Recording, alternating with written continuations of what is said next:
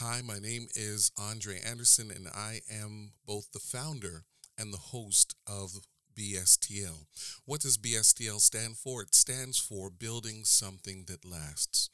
And for those of you that would like to reach out and connect with me, organizations, nonprofit groups, churches, to get some help on the journey, my email is bstlinc21 at gmail.com. So I've added this bonus podcast because there are some individuals that have been saying, "Hey, Andre, what are the four C's?" And you know what? In the future, I know I'm going to be having to add a fifth C as this company begins to grow and morph and develop into its own machine. There are four C's that I have been using for a long period of time to kind of craft out how I do strategic planning with the companies and those groups that invite me to share with them. And the first of the four C's are the concepts. Now, long before you get to your visioning, you do have to work with a concept. And this is probably where my fifth C is going to become a staple as part of what I do. And that fifth C would be culture. When you are working with the concept, long before you begin to talk about where am I going, what am I going to be doing in the future, not enough time is generally spent by organizations figuring out where are we? How did we get to where we are? Why is it that we continue to be in this space? And some of that is overlapped between culture as well as the concept. Sometimes people have an idea of what the organization should look like, but really when you begin to put it out there, put it on paper, put your sticky notes and some things together, you begin to realize it sounded like a really good idea when I had it in my mind, or even based on what we've done historically. But the reality is, your concept is the thing that helps you to understand why you have been doing a certain thing a certain kind of way. And in order for you to now shift and move forward, you've got to move some of those pieces around so that your concept makes sense. What am I trying to do here? And of course, some people might say, well, that sounds like visioning, Andre. No, no, no, it's not. Because remember, for most people, you're already walking into something. You're walking into a culture that has both spoken and unspoken rules, written and unwritten rules. And so before you can begin to unpack some of those things, you've really got to understand it from the ground up. And that's why I think culture is going to be something that I'll be dealing with, especially in these podcasts. The second thing is create. Now, create is not just an important thing, but it's the thing that gets the creative juices going. Once you've come to understand what it is that you've been doing, the culture behind it, the creation of where you're going in the future is your missioning, your visioning, your core values, and your objectives.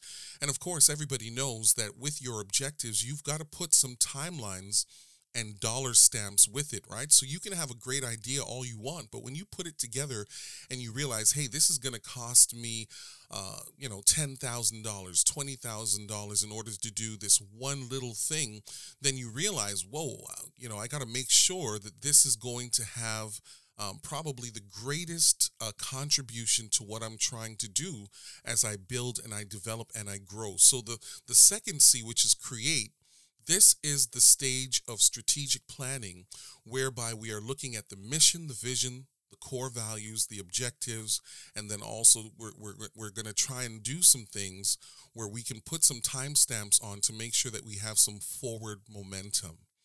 And then, of course, it's collaboration. And maybe this is more important for smaller groups, whether nonprofit or for profit. Sometimes what ends up happening is that within the creation portion of the overall plan, so much time is spent insulated that at times I believe individuals forget that you have to create a community that you are working with to ensure that you can follow all the way through. Now, one of the things I admit, and I'm doing this completely transparently so that you understand I'm not just talking about it, it's what I do. I have an entire team of individuals who have skill sets that I do not have. I am learning about how their skill sets work, and I'm watching and I'm observing and I'm growing by watching what they do. But the reality is, I can't do everything that they do. And so the collaborative piece is important because you want to be able to put together a team of individuals who are complementary to what you are doing. You know, one of the biggest mistakes that I find that some organizations do is that they're going to go ahead and put individuals in the room that are a lot more like them than different. And so what ends up happening is you have some blind spots, you have some weaknesses that you may not be able to overcome because at the end of the day, you've got a bunch of people in the room that think like you, act like you, implement like you, and they also have their weaknesses just like you.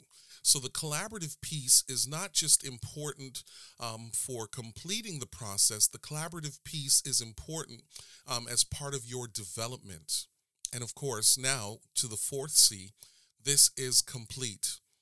Now, I think the hardest part about being a business is putting your idea out there for others to critique and or to criticize.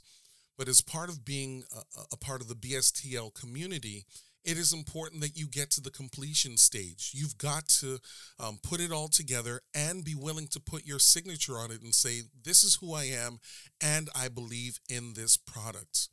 Now, the reason why the completion portion is important is there's going to be no opportunity for you to be able to analyze and assess whether or not what you're doing is well or not, or if it's good or not, unless you put it out there. So you've got to put it out there, and then you've got to step back and you've got to evaluate, how is what I've implemented working?